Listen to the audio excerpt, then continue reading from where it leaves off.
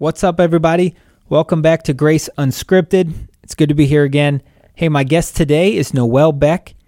She is the founder and current executive director of First Glance. First Glance is a youth center that operates in the Kenmore neighborhood of Akron, and we're going to dive into everything that First Glance is doing and how it was started and all that.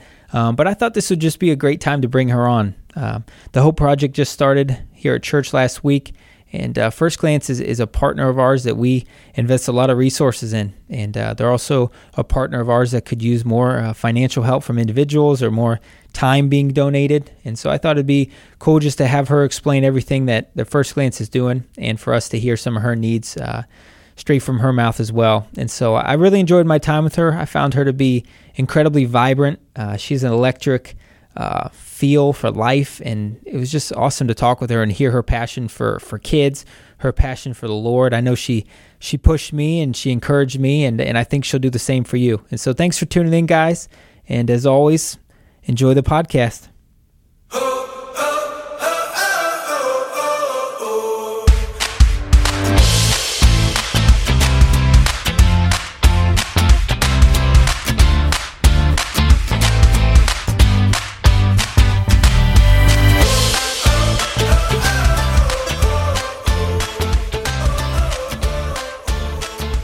Well, how's it going? Good. How are you? I'm doing awesome. Thanks for coming in today. Yeah, absolutely. I'm excited for the opportunity to hang out with you for a little bit and just kind of learn about what you guys are doing at First Glance and how you got there. I'm interested to learn all this, so I appreciate you joining me. Yeah, absolutely. I appreciate the invitation. I always love to talk about First Glance and what God's doing there. So, yeah. All right, so let's just get into it. So you are the executive director of First Glance. That's true. That's what I found online. So tell me this. So how would you describe First Glance to the audience that's listening to this?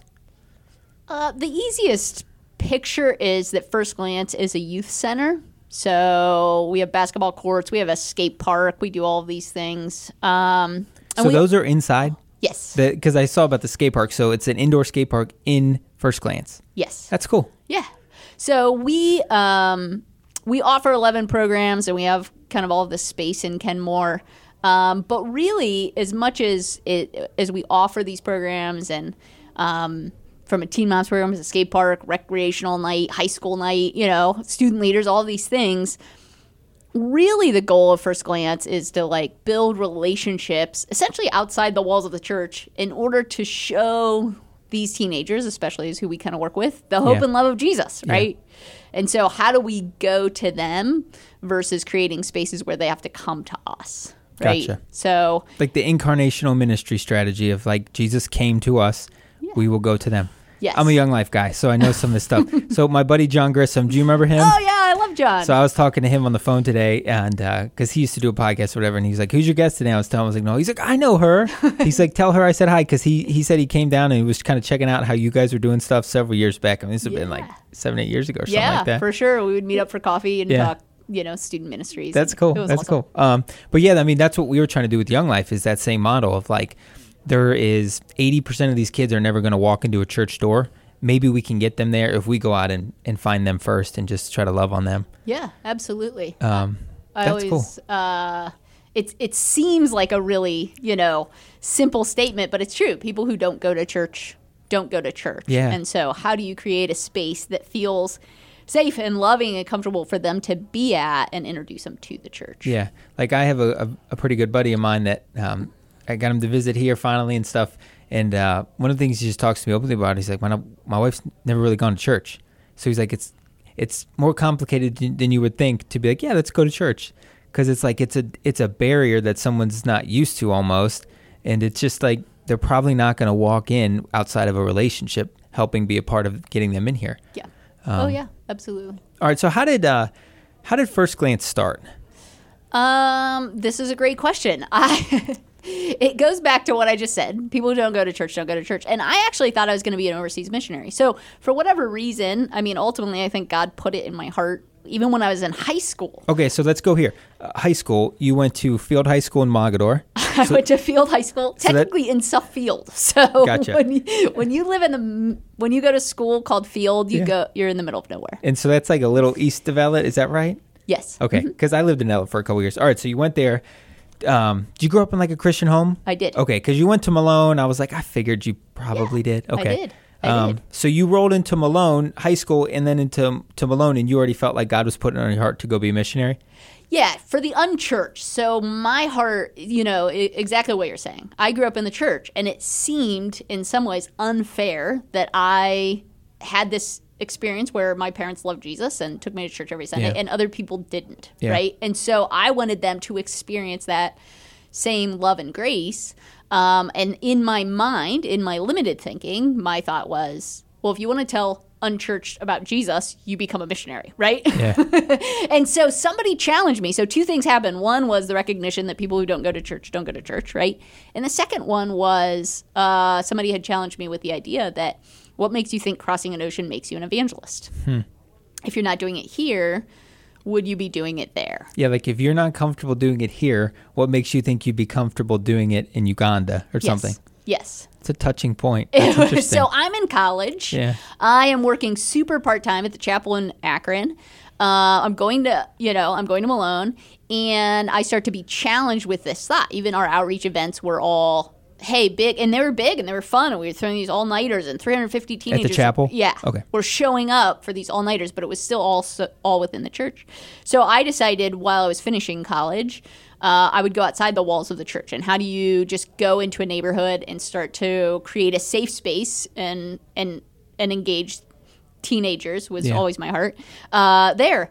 And one of my friends, Karen Freeman, who's actually part of Grace, at the time, she and I knew each other through the chapel, and she says, hey, there's nothing in Kenmore. And so we get this free community center, right? How does that happen? We just So asked how to old are use you? it. So you're in college? I'm in college, 22 years old. And they give you a free community center? Not to own, but just to use. Space to kind of use. Okay, so you're not even paying rent. It's just No. you can use this space for free in Kenmore. Yeah, it's a senior center the rest of the week, right? Gotcha. So that's how you landed in Kenmore, just Yes. because someone was like, there's nothing here and the center's free for us to use. Yes. Okay. So Karen had already been established in Kenmore, and her husband had lived in Kenmore. He's actually currently the councilman of Kenmore. And so we have some connections there, and there really isn't anything for the teenagers. So we open the first night, and I think, 3 to 5 students are going to be there, right? Yeah. And 22 kids from the community come, and within 3 weeks, we're averaging 60 to 80 teenagers. That's a quick pickup. Yeah. They're there waiting before we open, right? Yeah. So since then, on Thursday nights for the last 19 years, we open at 7 o'clock. And for the last 19 years, at 3 o'clock, somebody is sitting outside my door waiting for us to open at 7 o'clock, right? That's unbelievable. What are you doing out here? Yeah. Waiting for First Glance to open? Wow. And so one day I found, it was during the summer, and there was a girl sitting on our back wall waiting for us to open. And it was 10 in the morning. And I was like, Hope, it's like real early. Yeah. I was like, I got to go run some errands. Jump in my car. Let's go. So that's pretty wild. Yeah. All right. So, okay. So that's how you got to Kenmore. How does things start to evolve?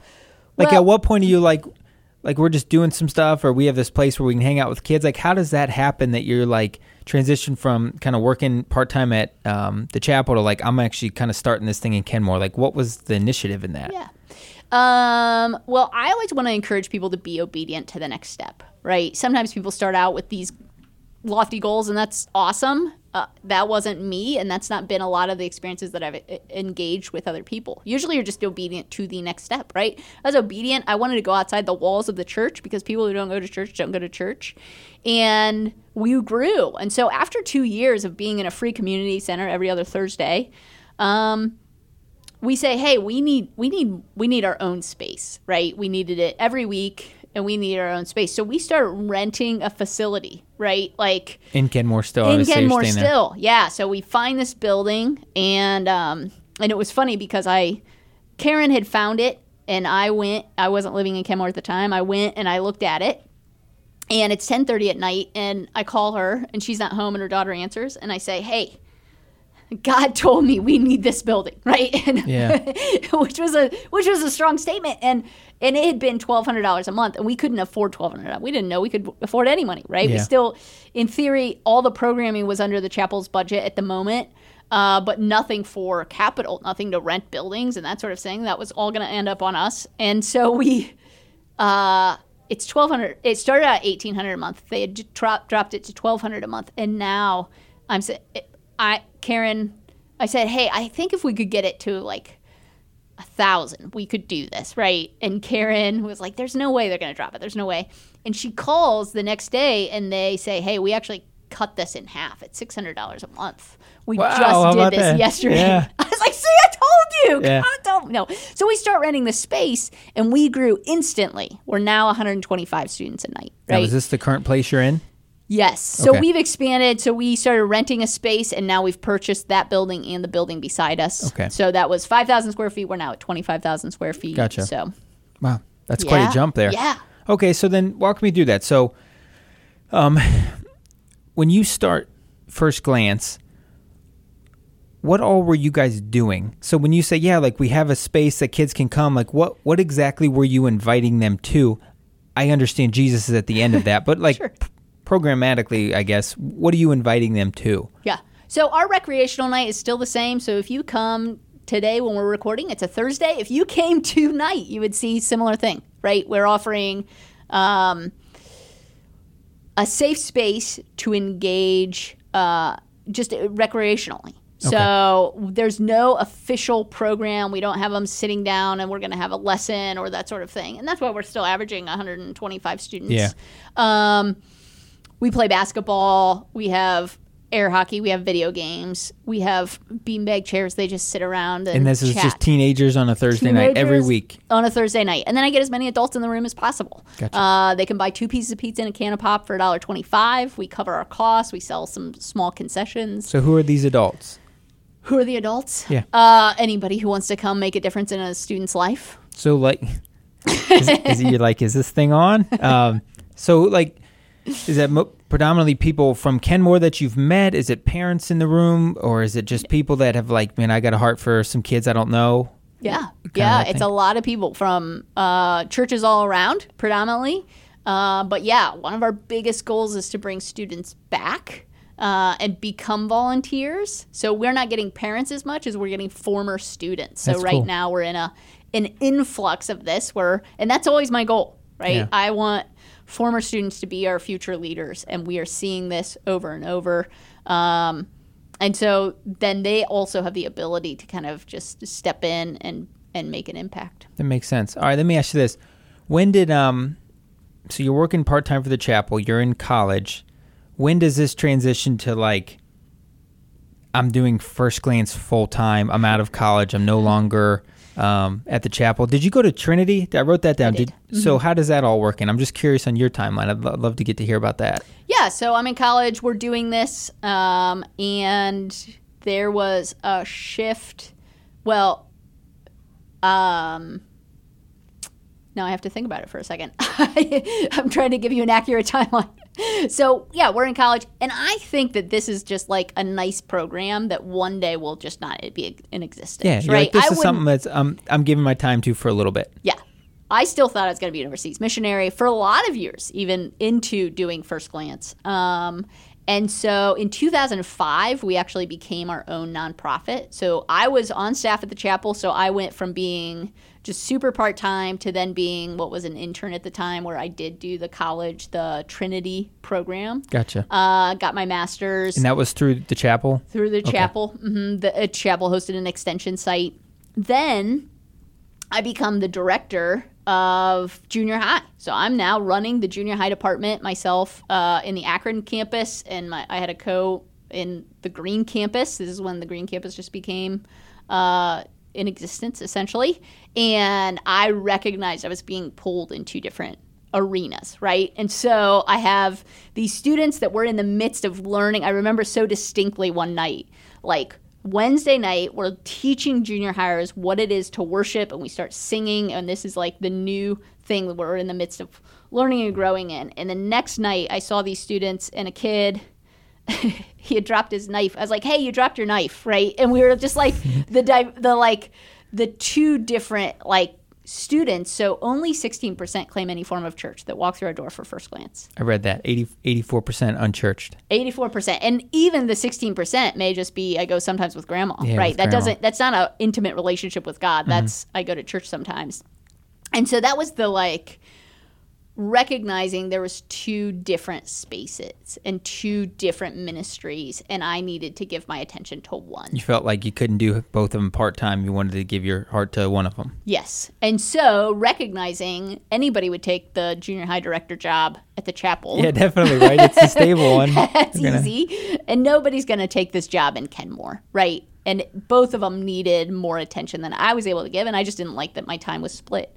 Right. I loved them both for different reasons. And so that was, I still love junior high. I still love junior high ministry, which is still why I'm doing it to some extent, just a little differently. But, and so I asked the chapel essentially, hey, can I leave and can I take the First Glance with me? Essentially, like, I think it needs to become its own nonprofit. And they were in that space too. Like, they liked it. They liked it as a program, but they knew that it needed to grow further than they were willing to kind of stay with it. So they sent me out. Chapel still like supports us and likes us, and we have a great relationship with them. And so they were really gracious in letting me just take it. Now this means I have no pay. Yeah. Insurance, your pay, everything's gone just like that. Gone. And so we still keep going. So this is 2005. We shift it into its own nonprofit. And it wasn't for about another 2 years that I realized, like, no, this is really where God has us. Yeah. Like, so what? I mean, I don't think it's too personal. So what were you doing for money? Like the first 2 years, like how are you doing this? Because you got to pay to do something. I was married. So you're married. So your husband Tim. My husband Tim. Yeah. So that helped. He had an engineering job. And we actually both transitioned in the same year, which was bizarre. We had bought randomly an inflatable company because we used to rent them for youth events. This guy was selling them. Tim says, let's have a side business, which ends up taking over his life. And so we both kind of go from 2 full-time steady jobs and pay to this inflatable company and running First Glance for no pay. So he quit his engineering job to run an inflatable company, and you quit your church job to go run a not-for-profit in the same time. Yes. That's stressful. Yeah. We went from a lot of money to a little money, which was fine. We knew this is what God was doing, and I am a big proponent. I actually really encouraged him in it because he just didn't love. I just don't give a whole lot of time to a space that you don't love, right? And he just didn't love his job, and he dreaded it, and I just thought, that's miserable. Yeah. That's a miserable way to live. So, do something, make less money, but you enjoy your life, great. Yeah. And he's loved it ever since. So this is like 2005, 2006-ish? Yep. Okay. Mm-hmm. And then you'd say maybe like 2007, 2008, you're like, oh, this is something maybe bigger than I thought. Like this is something that needs to be like a full-time gig. So it was still a full-time job for me at that point. We had started adding programs and starting to do more things. How much help did you have? Is this like you running this on your own, or did you have some people? We had volunteers. Just volunteers, okay. So eventually, it wasn't until 2008 that we started to have some actual other staff. Could you have a staff now? Yeah. I looked through some of that. Those pictures were making me laugh. You all got the arm tats. Yes. That was funny. I felt like it helped us stand out. But we start to kind of make that more full time. And there was a point where I realized, like, oh, this isn't going away, right? For a while, I kind of thought, like, oh, this is going to be for a stint of time, and then it's going to transition into something, it's going to dissolve or whatever. And now it's like, oh, this is going to be around. There's a need for this. There's a way that we're interacting and reaching the community that I didn't anticipate, and we need to just keep doing it. That's cool. All right, can we talk through some of your programs? Sure. You got 11 of them, right? We have 11. So that's a busy spot. We don't have to touch. I don't want to go through all of them because that would take forever. But all right, so you talked about the young adult stuff. Predominantly, we've talked about teenagers, but I wanted to highlight this for a second. You're doing some stuff for some older kids too now, right? Yes. Like 19 to like 29, kind of that range where you're like trying to figure out how in the world do I be an adult? Yeah.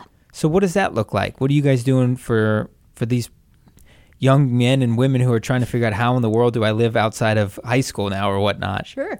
Yeah, that was one of our realizations. We kind of have a cutoff age of, actually it's 20, just because some are still 18 or 19 and they're still in high school, and so before they graduate. So the young adult cutoff's 20? So, yeah, all of our other program is cut off at 20. Oh, I see what you're saying. Yep. And we recognize, like, our students, we've invested in them and cared for them for years, sometimes 10, 12 years. And now there's nothing for them to do. There's no Good luck. community event. There's no any other space for them to go, honestly, outside of the bars. And there was just literally nothing. So we gathered a lot of our young adults together one day and just said, like, hey, if we did something for the young adults, would you come? And they said, oh, yeah, we need it. You guys kept us out of trouble. Like, this gives us community, keeps us out of trouble. And so, so Monday nights it's kind of a chill night for young adults, and we eat dinner together. A lot of our programs, we eat dinner together. Yeah. So we provide meals, and we eat dinner together, and then, just engage in somewhat recreational. Just give them a space to be, a space to commune that doesn't cost money, that isn't, again, if you're going to commune somewhere, it's got to either be somebody's house or a restaurant or something. So to get 30 or 40 young adults just in a space to be is great. That is cool. When did you guys build the skate park?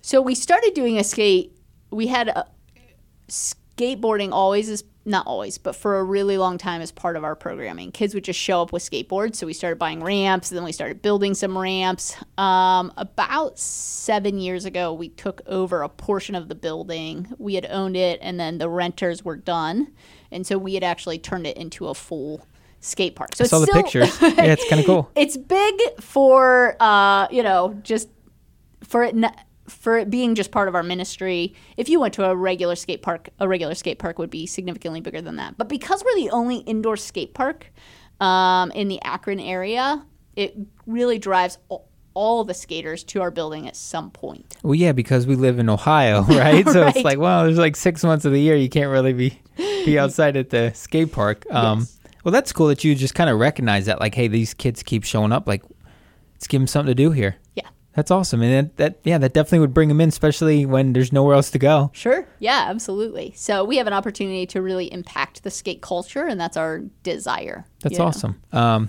right, let's talk about, you started a new program called the Connect for, like, sounds like it's kind of for young moms, maybe for some fathers too. And then is the Tiny Glancers, is that kind of tied into that? Is that their children? Yeah. Okay, so can you talk about how those two programs kind of interact? Yeah, so we do host a program for moms, young moms, teen moms. And while they're in their program, kind of learning and growing and in parenthood and Jesus in all of the ways, we, again, eat dinner together.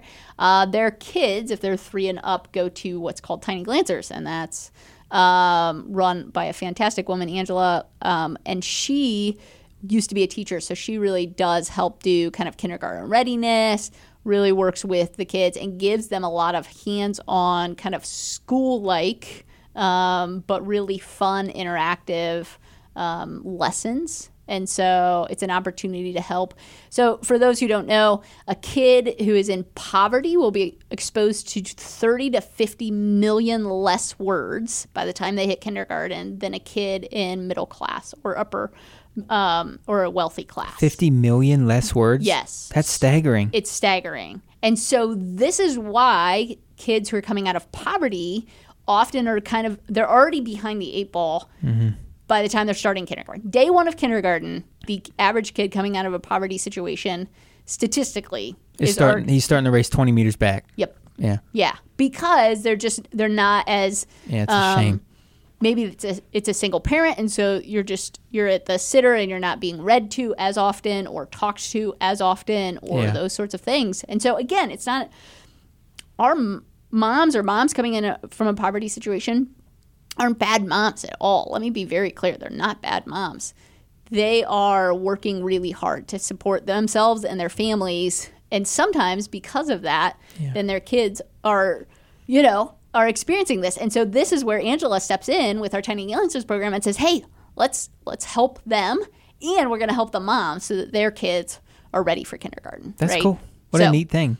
Yeah. Because I have 3 daughters, but my oldest now in kindergarten, my middle is in like her second year preschool. But they were in preschool, right? So before showing up to kindergarten, Nola had like 2-3 years of preschool. She's doing all this junk. she's got books that we're trying to read her at night and stuff. And so like I can't imagine not having any of that and then showing up at kindergarten like, hey guys, I'm here. Yeah. That's wild. Well, that's cool. What a neat thing to do. Yeah. I saw I circled this one. You got something on your thing called Man Up. Now you're speaking my language because I started a Connect group here called Man Up. All right. So my buddy Nate Rayo, he's one of the head adult pastors here. We started a Connect group called Man Up that was, and it's still going. Really, it's kind of the heartbeat of really what I find a lot of purpose in here at the church and what Nate and I are real passionate about. And we're meeting other men which are passionate about it too, which is really cool. We've found a group of men that are kind of trying to build in this together of just like helping men step into these spaces that God designed them to be in. Yeah. Most importantly for their families, right? Sure. And then for the church too. But yeah, I want to hear talk about this. What are you guys doing to encourage the young men in your community? Yeah, I love it. I don't always understand it. The very first thing that the Man Up group did was take apart a car, which makes every man think that was awesome, and me say, well, what are we going to do with it now, right? We got to put it back together. What's up?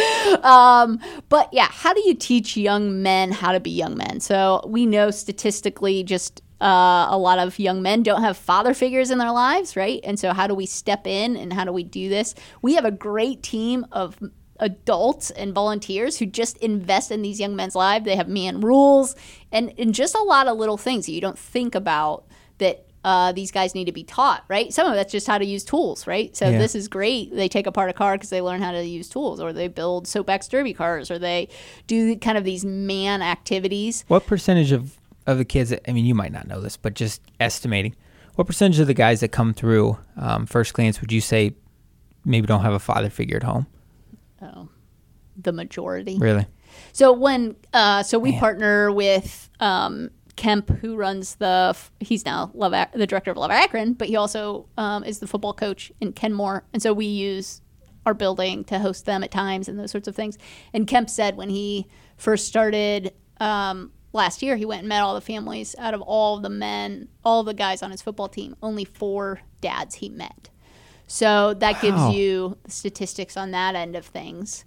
That's crazy because like I said, I have 3 daughters, and so like sometimes, I mean, I don't dream about it, but like your head will go to the weird spaces sometimes when like Tanya's home later from work. Then I'm thinking, I'm like, I hope she's all right, and then I'll be like, how in the world would I raise 3 daughters by myself? Like I can't imagine them not having a mom to teach them all this junk. Like I don't know anything about being a girl, you know what I mean?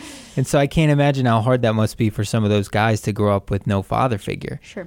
And I mean, I've read kind of extensively on that of just like some of the psychological stuff and everything of like growing up as a boy without a father figure presence. And I mean, it's a legitimate, massive issue. Yeah. Yeah. And so how do we teach them how to be men? And it one of the things that I think First Glance does a lot is I call it unofficial education, right? I want them to see me interact with my husband and see what a good, healthy marriage looks like, right? I want them to see me get really mad and not yell and cuss at them, right? Yeah. And I say to my girls all the time, I've been married for 19 years and I've never been hit, right? And for some of our students, that's a new concept. The norm is abuse, unfortunately, right? And so how do you create these new scenarios that they think only exists on TV, right? And even then that's questionable. Yeah. And so and that's what we try and do with these men is they need solid men in their life to show them a different way. And the thing that triggered it, and it's a hard conversation to have, but the thing that triggered it is one of our students had been arrested for raping a girl, right? And so when this is one of our regular students, the men rise up and say, we're going to start a group called Man Up, and we have to teach men how to be men and how to respect women and and that's all across the board. That's not girls you're dating. That's your mom. That's other, people in relationship. And so these men are awesome. I love them. They're devoted to these young guys. And just volunteers. Oh, yeah. They're all volunteers. So most of the people who even run our programs are volunteers. We don't pay a ton of people. We just can't afford to. Yeah. And so really it's a lot of volunteers who say, hey, I have a heart for this and I'm going to do this. And so these men say, hey, I hate that this kid, we saw it in the paper. I hate that this kid raped this girl. So let's step into that space and what do we do to stop these things from the future?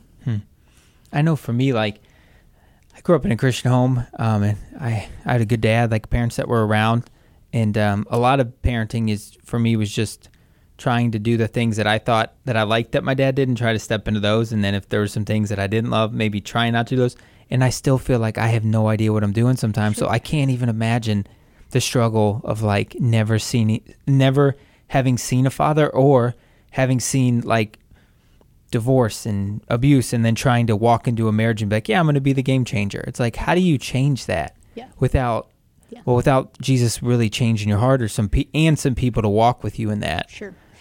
And that's the number one way. So if you read anything, even on classes, right, the number one way somebody moves from being in a poverty environment to a middle class environment is through personal relationship, right? Until somebody teaches you the rules, right? There's a lot of hidden rules in society. There really are.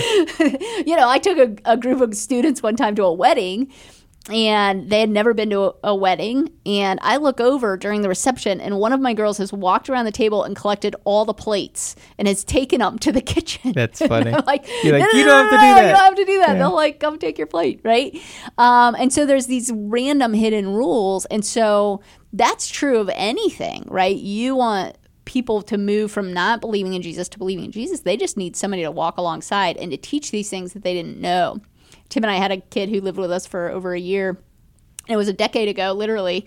And he still, to this day, talks about how he learned how to load a dishwasher at our house, right? And I'm like, out of all the things, Joe, didn't you learn something more than just how to load a dishwasher? Yeah. But he taught his wife how to load a dishwasher. He had never lived in a house with a dishwasher. And this was like, and we just taught him, like, this is where these go. That's just funny. You have a system for how you load your dishwasher, and everybody's system is different. But he still remembers this random thing. And unless we walk with, and that's a lot of what First Glance does, it's not that it's these specific programs of a specific curriculum. It's really relational. It's 100% relational. How do I love you and show you some different ways? Not because I'm right and you're wrong, but because I love you enough to help you. Yeah. That's cool. Let me list, we don't have to go into all these, but sure. You have some other programs you're running, like Almost Leaders, where you're looking at like seniors in high school, trying to like raise them up as leaders. Are these kids that would have been like in your program and now you're preparing them to continue to help others in the program or even going forward in life? Yeah, absolutely. So we have a high value on leadership and just really empowering our students as leaders and having ownership in our program. So we have a student leader program. So that's when they're in actually our programs, junior high, high school. They have the ability to apply and to be part of the student leader program. And then from there, once they're too old to come to First Glance, so let's say they turn 20, but they still want to come a rec night, they still want to come to these things, then we put them in the Almost Leader program. You can come back, you can be a leader, but let me train you what it's like to be a leader, right? Let me train you what it's like, because they see us and they want to emulate us as leaders, but I still have to go through like, hey, you can't, Yeah. you can't yell at a kid. You can't beat up a kid. You can't. And so they're not quite ready to be, I can't put them in a space where they have full authority as a volunteer, because they're just not ready for that yet. Yeah. And so we put them in this Almost Leader program. We train them how to be volunteers. So they are our future volunteers. So they are our future staff. Yeah. I remember when, like Grace does that here. I remember when I first approached the staff about like some of the Connect Group stuff, and Grace will have you take some classes before they like just roll you out there, and it's kind of the same stuff. And I remember Nate said with me, like, all right, dude, so like if we're going to transition like to this now where you're going to lead a Connect Group, we kind of have like there's a little bit of a standard you're held to here of like, we're putting you in a position now where they're like, you have a little bit of a responsibility, right? Like if you're teaching guys man up, and then if they would look on some social media of yours and it's just inconsistent, like that's confusing for them. Or if like they would show up at a baseball game and you're there and you just trashed, it'd be like, this would be confusing to them. You're kind of creating a discrepancy in what it looks like to try to lead and be associated with Jesus in the church. And I was like, yeah, that makes sense. So I really cut back my drinking since then. No, I'm just kidding. I'm fine. All right. So let me ask this. So what is this? I was reading about you have an urban learning experience. Yeah. Is that like like almost like a 2-year internship that you guys offer for, is it like kids coming out of college age kids? What is that? Yeah. I mean, technically any age, but yes, it's mainly college age and fresh out of college. And it's those who want, right? They want to be in ministry. They maybe want to learn about urban ministry. So it is a support raising experience, but they raise their own support, and we let them lead programs. We give them hands-on experience. We give them lots of books and training. So there's kind of none of it's credentialed. So it can't be applied to some college credit in the future, just for the FYI. Yeah. But we have a lot of people who come through it, right? They're volunteers and they want a larger role within the organization, or a larger experience, or they want to go on to ministry. And so a lot of times, as you know, college isn't as vital as experience at times in these, in urban ministry job positions. Yeah. And so do you have students doing that right now? We have currently just one urban learner right now. So we take as many as 5, and we just happen to have a major shift where we lost a few and we've only gained 1. So we're still open to that. So if anybody has an interest in it, contact us. We'd love cool. it. So let me ask you this, what does your daily life look like with, what are you doing on a daily basis as the executive director of First Glance? How does your day fill up with that? A lot. So I really feel, as the executive director, my number one job is to give people the resources to do their ministries well. So my first priority is to who I call extended staff. So staff is people we pay. Extended staff is anybody who runs a program and people we pay, right? And so my job is to really empower them, encourage them, give them the resources, give them all that they need to run their ministries well. And part of that is, a large part of my role is fundraising, which is never as fun as hanging out with teenagers. That's the worst part. So there's some of that admin and fundraising stuff that I do, but I have said I will always run a program. So right now, I go to every Thursday night, and we just started a high school only night, and I run that. And so I interact with the students as much as possible. So I go to programs 2 nights a week. I try and meet with students outside of programming. I try and meet with our volunteers outside of programming, and then donor development and, all the other admin stuff. That sounds healthy, though. That sounds healthy. I think sometimes in our world, the way jobs work is when things grow and you get more busy and you kind of are at the top of the totem pole, you get less and less and less of what you actually started this to be, was like your interaction with kids. Yeah. So it's cool that you've been able to keep that a priority, so you're not just like stuck up there fundraising all day or whatnot. That would be terrible. I would hate my life and quit. So, and that's the reality. Is I've always known that where I find my most joy is being with the teenagers, and so if you take me out of that, it will turn into a job for me. As much as I love our donors, I love our volunteers, I love all of that, and there's still fun in interacting with all of them.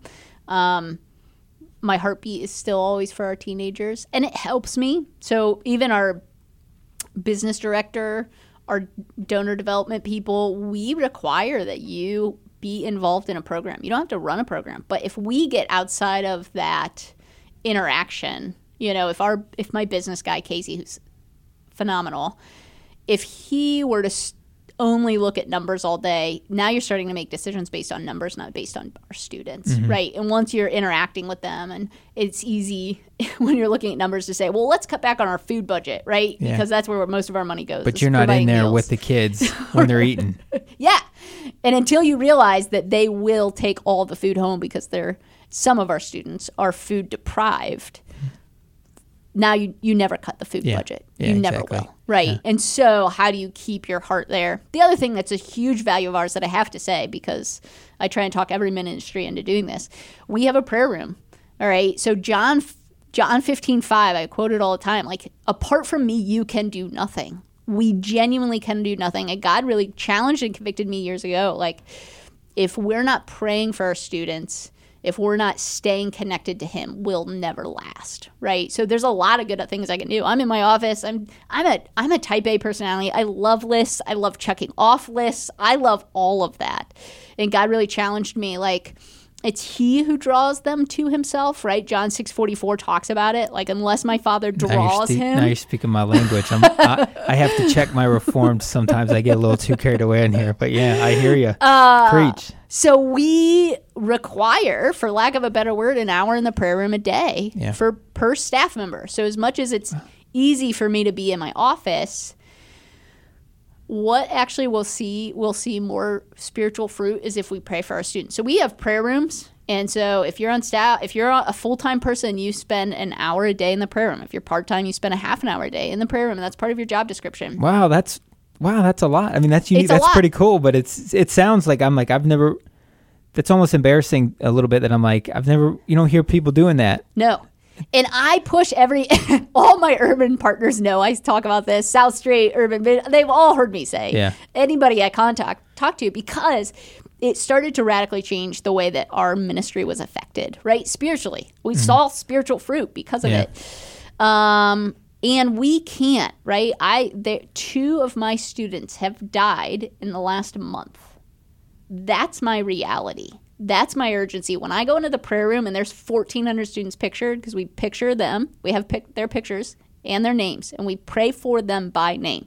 So I go in the prayer room. We used to do that with Young Life. We would take all the yearbooks, and then that way every kid in every school in Akron was getting prayed for by name. Wow. It's pretty cool. Yeah. That's something we did for years. It's wild. It's an interesting thing. It's awesome. Yeah. So we pray for the students by name, but when students on my prayer board have died, it creates the urgency. When only 16% claim any form of church, right? It's easy at times. So let me get on my soapbox for 1 second. It's easy at times to say, like, if one kid comes to Christ through First Glance, it's worth it. And do I agree with that? Yes.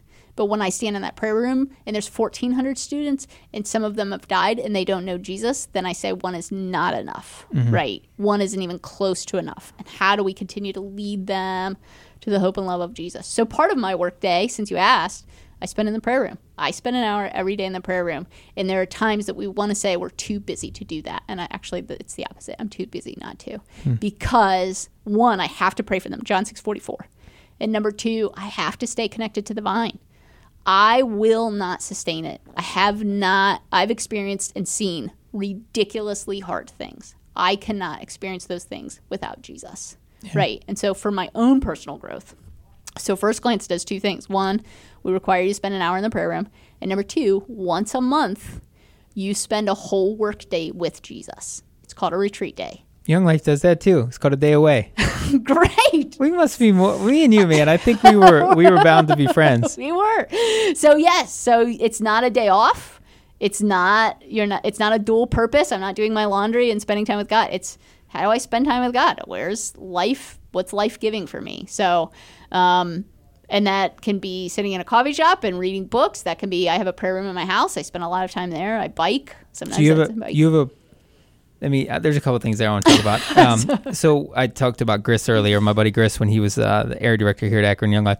He would have like a day away, and he would just text me and be like, hey, phone's off today. It's my day away. Be like, all right, I'll pray for you. So you have a prayer room in your house? Yes. Can we talk about that? I've never seen somebody with a prayer room in their house. I feel like that's kind of cool. Well, we have prayer rooms. So we built prayer rooms at First Glance. Okay. To pray for our students, right? And what I learned with the prayer room, and I actually encourage our staff to never do their prayer time or their God time, whatever you want to call it. The quiet time, whatever you want to call it. Yeah. In their office, because in your office you're doing multiple things. So the temptation to be distracted is easy. When you have a set aside space, so when I would go to the prayer room, because the only thing I ever did in that room was engage God, naturally my heart, my spirit, my mind just went there, right? I didn't have to fight to get there because that's all I ever did in that room. So I was off on a sabbatical. So every 5 years you get a sabbatical. And so my husband's like, what are you going to do without the prayer room at First Glance? He's like, would you like to build one in our basement? And I was like, yes, I really do. And so we built a prayer room, and I make it soundproof walls because I listen to worship and sing it as loud as possible, but nobody wants to hear that. And so that's awesome.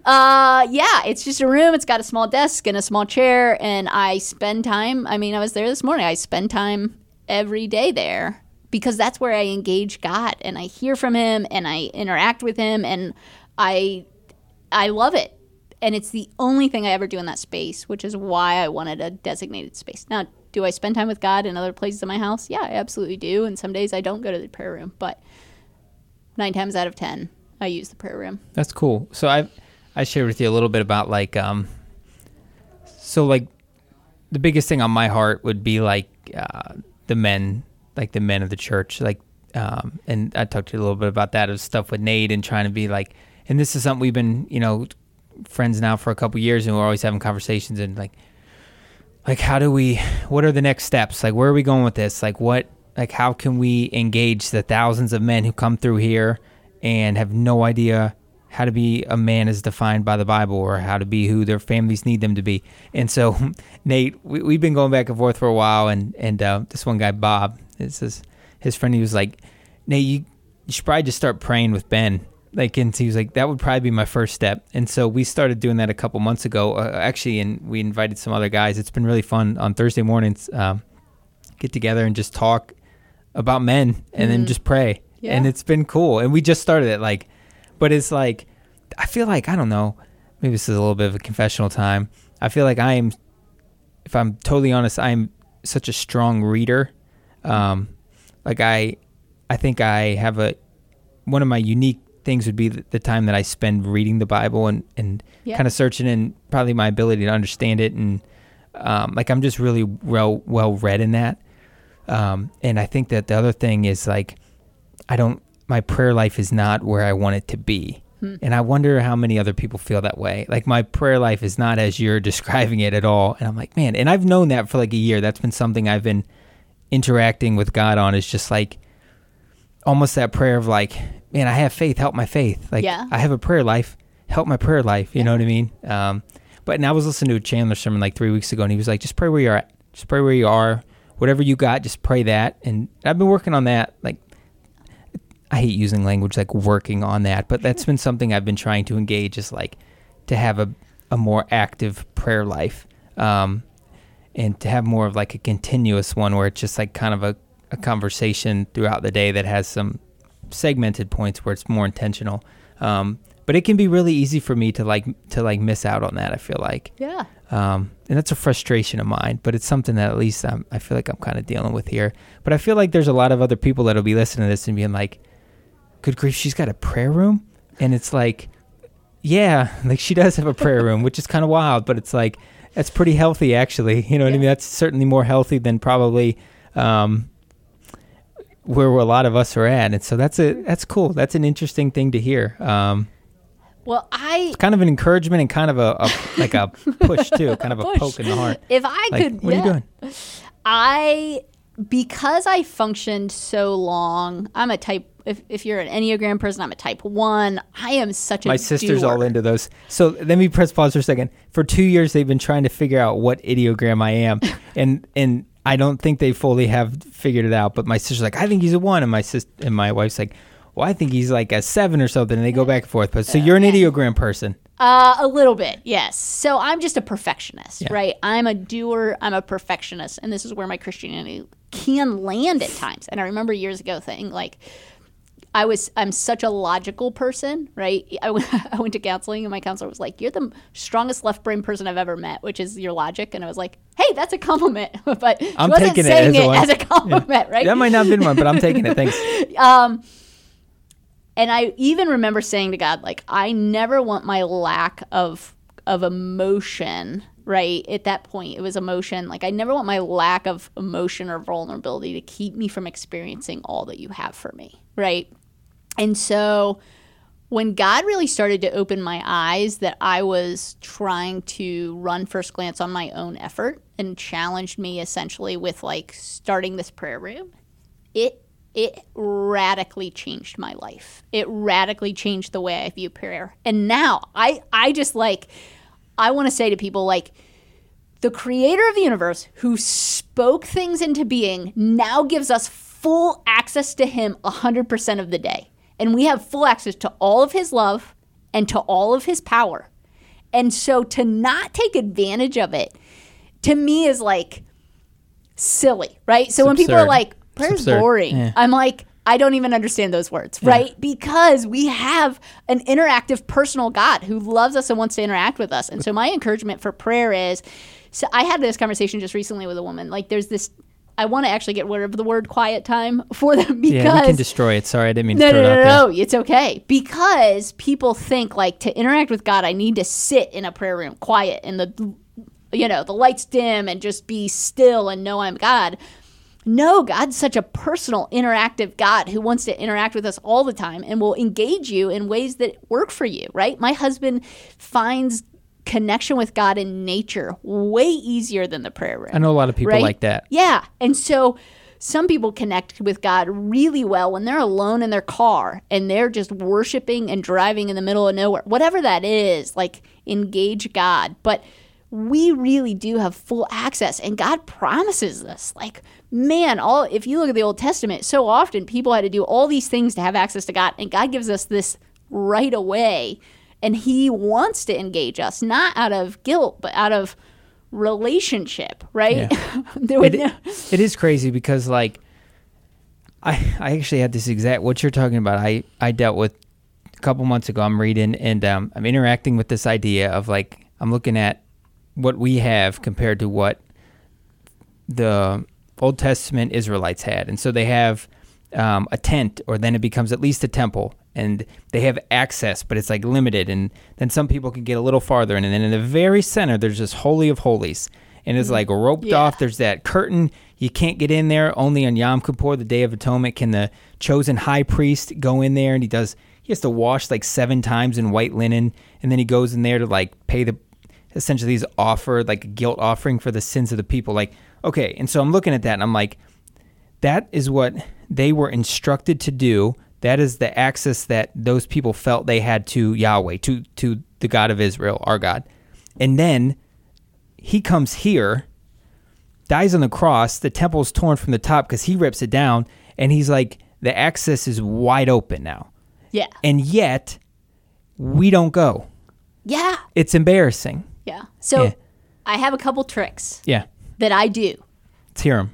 One is, this is bizarre, but I've been telling people this. It's all right. I text God. So I started to become challenged that my first reaction was to pull out my phone and to text my friend, right? You're having a hard day. You're having a frustrating situation. You saw something really funny, right? Yeah. What do? You pull out your phone and you text. My husband hates texting, so I don't text him very much.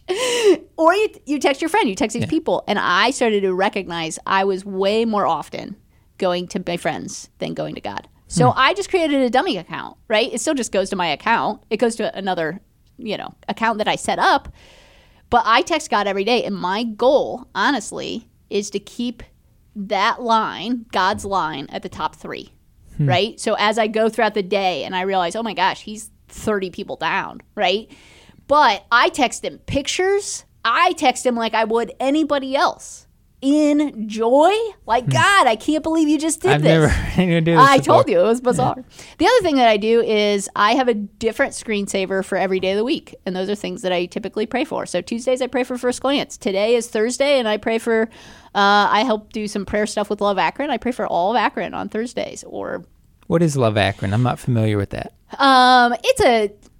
That's a good question. It's a organization that just kind of unites all of the churches and all the faith-based organizations and just says, hey, we're on mission to pray for and to be for Akron. And so they have a handful of prayer gatherings every month and a handful of like major gatherings where a lot of local pastors and ministry leaders, but also marketplace leaders come together and pray for the city. So anyways, but different people, different things. So what are things, my challenge is, you're right, we get distracted by our day. I do all the time, right? And so how do you continue with the verse that says, pray without ceasing? Well, what are tricks, right? Texting God. No, he doesn't text me back for those who are wondering. Although one time my phone and my computer did glitch, so it looked like he texted me back. But and I know it sounds silly, but what are things that we can do to continue to be in tune with God, right? And that's what he wants. Prayer is not just to ask for things and hope. I always think people think of prayer as like this Hail Mary in the middle of the football game. You're going to throw this up and hopefully it sticks. That seems to be the culture of prayer probably in North America, but it's definitely more of like a talking, or at least even if you look at Jesus' example of it, it's like a praise. Yeah. It's like thank you, like look who, hallowed be your name, like type of a coming to God with that of like, I don't even deserve to talk to you, and this is how great you are. Yeah. And on that basis, now I'm going to like talk and ask you for stuff, not just cry out, I need money. Yeah. There's no other relationship that you would do that with. There's no other relationship that you would only ask for things. And so in prayer, we have the opportunity. What God wants in prayer is for communion, for intimacy, for closeness, for relationship. If you think about it with your spouse, man, why do I go on dates with my husband? Well, I just want some intentional time to chat, right? Yeah. And friendship. And that's what God does. He offers us this opportunity for communion with him, for intimacy with him. And then in addition, we can ask for things. But when we're in communion with him, it's kind of like when I ask my husband to do something, he wants what's best for me, right? And because Tim and I have engaged this world in life, when I ask him for something or say, hey, this is where I want to go or where I want to spend our money or what I want to do, it's because we're in line. So now when we go to God and ask for a request, one, we're in line with him. And then he says yes, because we're already in line with what he's wanting anyways, right? And so we get to be in communion with him. So I love prayer. I know I went off on a tangent there. No, that's all right. It's challenging. Yeah. I'm still trying to wrap my head around all that. I'm going to think about a lot of that for the rest of the day. Yeah. I'll ask you some more questions when we get off of here. Okay, great. All right. So you have an annual auction coming up. Yes. Now, unfortunately, this thing's going to air like the week or so after your auction. But so everything that we'll talk about in the auction can be applied for people for like maybe next year. Yeah. So your auction's coming up. It is November 2nd. So this will probably air like the week after that. Sorry. So talk a little bit about that. What is your annual auction? And is that how you kind of raise a lot of your budget? That's a way we raise a large chunk of our budget. Yeah. And it's a fun night. It's at the Firestone Country Club, and we always have some sort of fun theme. This year it's superhero, where essentially you dress up like you're going to a wedding, and then you add one piece that makes you feel like cool. You're part of that. So I'm wearing a cape, of course. There's no other time I could wear a cape. But yeah, it's a great time. A lot of fun, a lot of food, and all the money goes to First Glance. So it's fantastic. That's awesome. Okay, let me ask you this. Let's go through your needs. What are the needs of First Glance? I had written down a few, just like volunteers, prayer, and donations, but we can touch on those a little bit. So like volunteer-wise, what are your needs? We're always in need of volunteers. Any regular volunteer is a huge help for us. And my encouragement is I want so desperately to tell everybody, like, a little goes a long way, right? Mm-hmm. And so we think our natural response is, I don't have time, right? 2 hours a week can radically impact somebody else's life in our ministry. That's true. I don't say that as a ploy, right? I ran into a student not too long ago, and she kept saying, like, oh, Noelle, you were a second home to us. You were so great. You were safe, all these things. And she's like, and remember, you used to always take me to interviews. Well, I took her to one interview, but her perception is like, you took her. I took her. We were always there.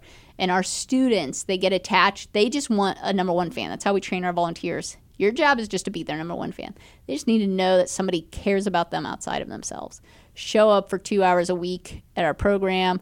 You send them one message in the middle of the week, and their life is drastically improved. And that's true because they need to know that they're loved and cared for outside of somebody who's required to love and care for them. And that's the love of Jesus too, right? It's like astonishing that God would love us or care for us, but he does. And we get to demonstrate that to these students who don't think anybody cares about them, especially God. That's cool. How many volunteers do you think you guys have? We have about 80 volunteers, regular volunteers. Okay. So we have 11 programs, 80 regular volunteers. Anybody who volunteers once a month or more. And maybe somebody is listening and they say, hey, I can't do every Thursday, but I could do every other Thursday. Great. We'll work with you. There's also a lot of one-time serving opportunities. Hey, you want to come cook a meal? Great. Come cook a meal. You want to, if there's something you want to do on a one-time basis. But regular volunteers really do impact it. And when I have students who don't know Jesus and are dying, then I'm desperate for volunteers as well. And I literally was praying for that this morning. That's cool. All right, I want to talk about donating too. I'll read this off the site. It says, First Glance operates on a small budget, and 76%, that's a lot, goes directly to the programming and to our students. So your donations really make a difference. 55% of our annual income comes through individuals. So Yes. just like individuals sign up to support Yes. First Glance. Yep. And then some of it's like Grace, as the corporate church supports First Yep. Glance. That's because you guys are one of our major ministry partners, they would say. That's what Yes. Joe said. Yes, you are. so- and you give us money, and it's yeah, fantastic. well, that's a good thing because it's a cool thing that you're doing right here. And so, frankly, if we're being honest, you could just always use more Yes. financial Yes. support from individuals. Yeah, so 76 of every dollar really goes towards our students. I don't get paid a high salary at all. We only have 3 full-time people. We have a lot of volunteers. We want every dollar to count and to count for our students. So this is not I'm giving my money and it's a drop in the bucket and it goes somewhere. It's literally one of those conversations that if somebody gives us a check for $500, we talk about it in the office, right? Yeah. Like, this is a big deal. So some of those organizations, you can get a $10,000 check and nobody talks about it. Yeah. We're an organization that it doesn't take a lot. And we're like, yes, this is a huge blessing to us. And it keeps us running. I mean, it really genuinely, when you think we see over 1,000 teenagers and young adults every year, and we feed them, we do about 200 meals a week, and we pay for all of it. I mean, our students, like, they are receiving a lot and we aren't charging. I mean, we really function on a very small budget. So Yeah. all the money really has a huge impact. So if you're thinking like, I'm not really a teenage person, but I would love to see this ministry grow, great. We're also thinking about and trying to start a second location. So, Oh, cool. Yeah. Yeah. we're in the midst of that. All right. And then the last thing you wrote down as a need was just prayer. Yeah, I already went on my people, hobby horse of prayer. would pray Guys, for you. you have full access to God. You have full access to all of his love and all of his power, and all you have to do is speak to him. Speak to him on our behalf every once in a while. It literally changes things. I remember there was a sermon by John Piper years and years ago, and I always remember the one phrase. It was like, prayers cause things to happen that wouldn't happen if you didn't pray. And if we believe that, we will see radical spiritual transformation in our city. Piper's my guy. He's one of them. All right. I want to ask you about something else. Okay. You want to talk about Akron Women on Purpose? Is it on Sure. purpose or of purpose? On purpose. So Akron Yeah. Women on Purpose. Okay. We're at an hour. Let's give it like 10 Okay. minutes. Is Great. that all right? Yeah. So you started this, right? I did. How long ago did you start this? We're getting ready for our 4th conference. Okay. So- When are the conferences? It's They're the once a year? first- Is it once a yeah, year? Once a year, first Saturday in March. First Saturday in March. Where is it this year? Goodyear Theater. Okay. So this year, it's coming. God keeps. I just sense God is doing something awesome. I'm so excited. So God kind of gave this vision to me years ago, and I still have not committed that we're doing this conference every year, but God has very clearly shown me that we're doing it 2020, because I don't want to just get in a habit of this is what we do, but really challenge. So we talked about my story, right? Yeah. So I was in college when I started First Glance, and people's temptation is to say, like, I could never do what you did. Noelle, God used you when you were in college, and I'm 40 and I'm not doing it. You know, whatever, Yeah. right? We like to compare. This is stupid. Stop doing that. You're not stupid, but our desire to compare is stupid. Yeah. I do it. And I really wanted to break down that, because what I talked to even you about with First Glance is just be obedient to the next step, right? God has called each of us to be a piece, right? In 2 Corinthians, it talks all about that we get to be ambassadors for him, Yeah. right? He reconciles people to himself, and he lets us be part of this reconciliation process. And I love it. And so if everyone were obedient to the space that God called them to, and not everybody's called to Kenmore teenagers, and I'm glad for that, because if not, it's going to be super awkward. So go be obedient to the next step. So this conference is a rallying of women, because we are, we do have power and influence and the ability to see spiritual transformation through women in our city. And so it's a one-day event where we highlight everyday women. We don't highlight the Noelle Becks that everybody knows, or Jody Matthews from Urban Vision. We love her. I absolutely love her. Yeah, she was cool. I got an hour and a half with her, and I was like, this is a pretty epic woman. Yeah, she's phenomenal. But I don't highlight the women that have these kind of strong leadership roles. I highlight women who are doing amazing things for Jesus every single day. So Kirsten Smith was one of my speakers one year, and she couldn't have children, and she adopts 3, and pretty soon she adopts a couple more, and that mom has several more children, same mom, same dad, and she doesn't want to break up the sibling set, so now she has 9 children. 9 adopted children. 9 adopted children. And it's intense. And she just says, hey, I was just being obedient to where God called me. And so this conference is a rallying of women and a highlighting of women in Akron to just be obedient to the next step. And so we're really just about 3 things: Jesus, women, Akron. We don't have extra tables set up, even ministries that we love. First Glance doesn't have a table there. We don't do any extra tables. We don't sell any books. We don't do anything. It's so pure of Jesus, women, Akron. And we get a group of women who come and they share their stories. And I trust them and I trust the Spirit in them. So I just say, all right, you got 20 minutes. And I never know what they're going to say until I'm sitting in the audience that day. And God molds these women together and we worship and we take time at the end where we set aside a chunk of time to say, hey, what do you think God's prompting your heart to do, right? And all sorts of crazy stories have happened because women were obedient to the next step. And sometimes we want all of the steps, or we want to say, like I said, I never knew I was starting a youth center. I never knew 19 years later I'd be in this place. But just be obedient to the next step that God has called you to. And if everyone were obedient, men, women, everybody alike, were obedient to the next step, we would see spiritual transformation in our city. We absolutely would. We don't need to be like the other person. We just need to be where God has us. That's pretty cool. All right, let me will you say the date on that again? Yeah, it's going to be March 7th. Okay. It's at the Goodyear Theater.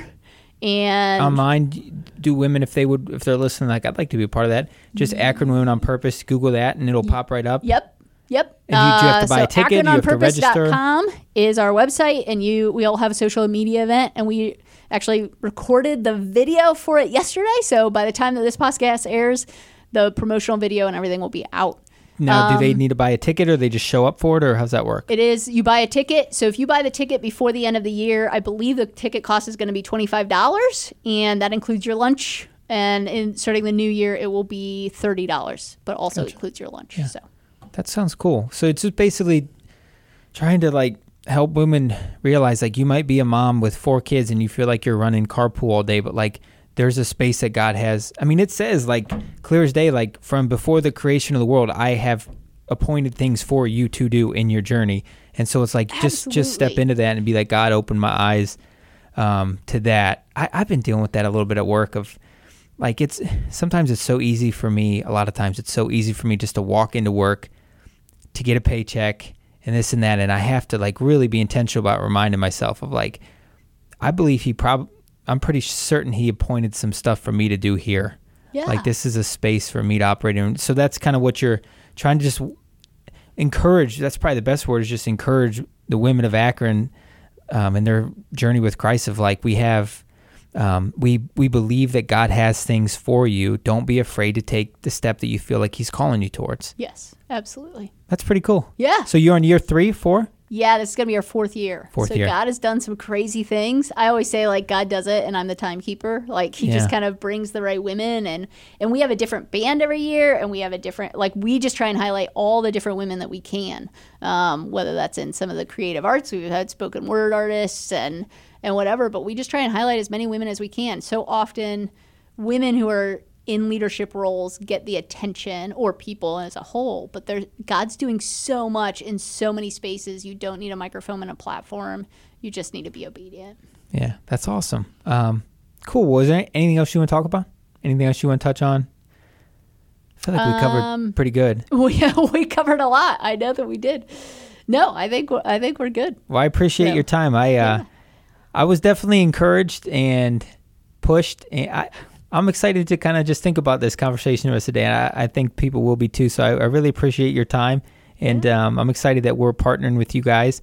And just a reminder, so Hope Project just started a week or so ago, and that's something that we can be involved in, and part of that is turning our eyes to First Glance and how we can help out the kids in Kenmore. So I appreciate your time. Yeah, Thanks for being here. Thanks for letting me come. Take care.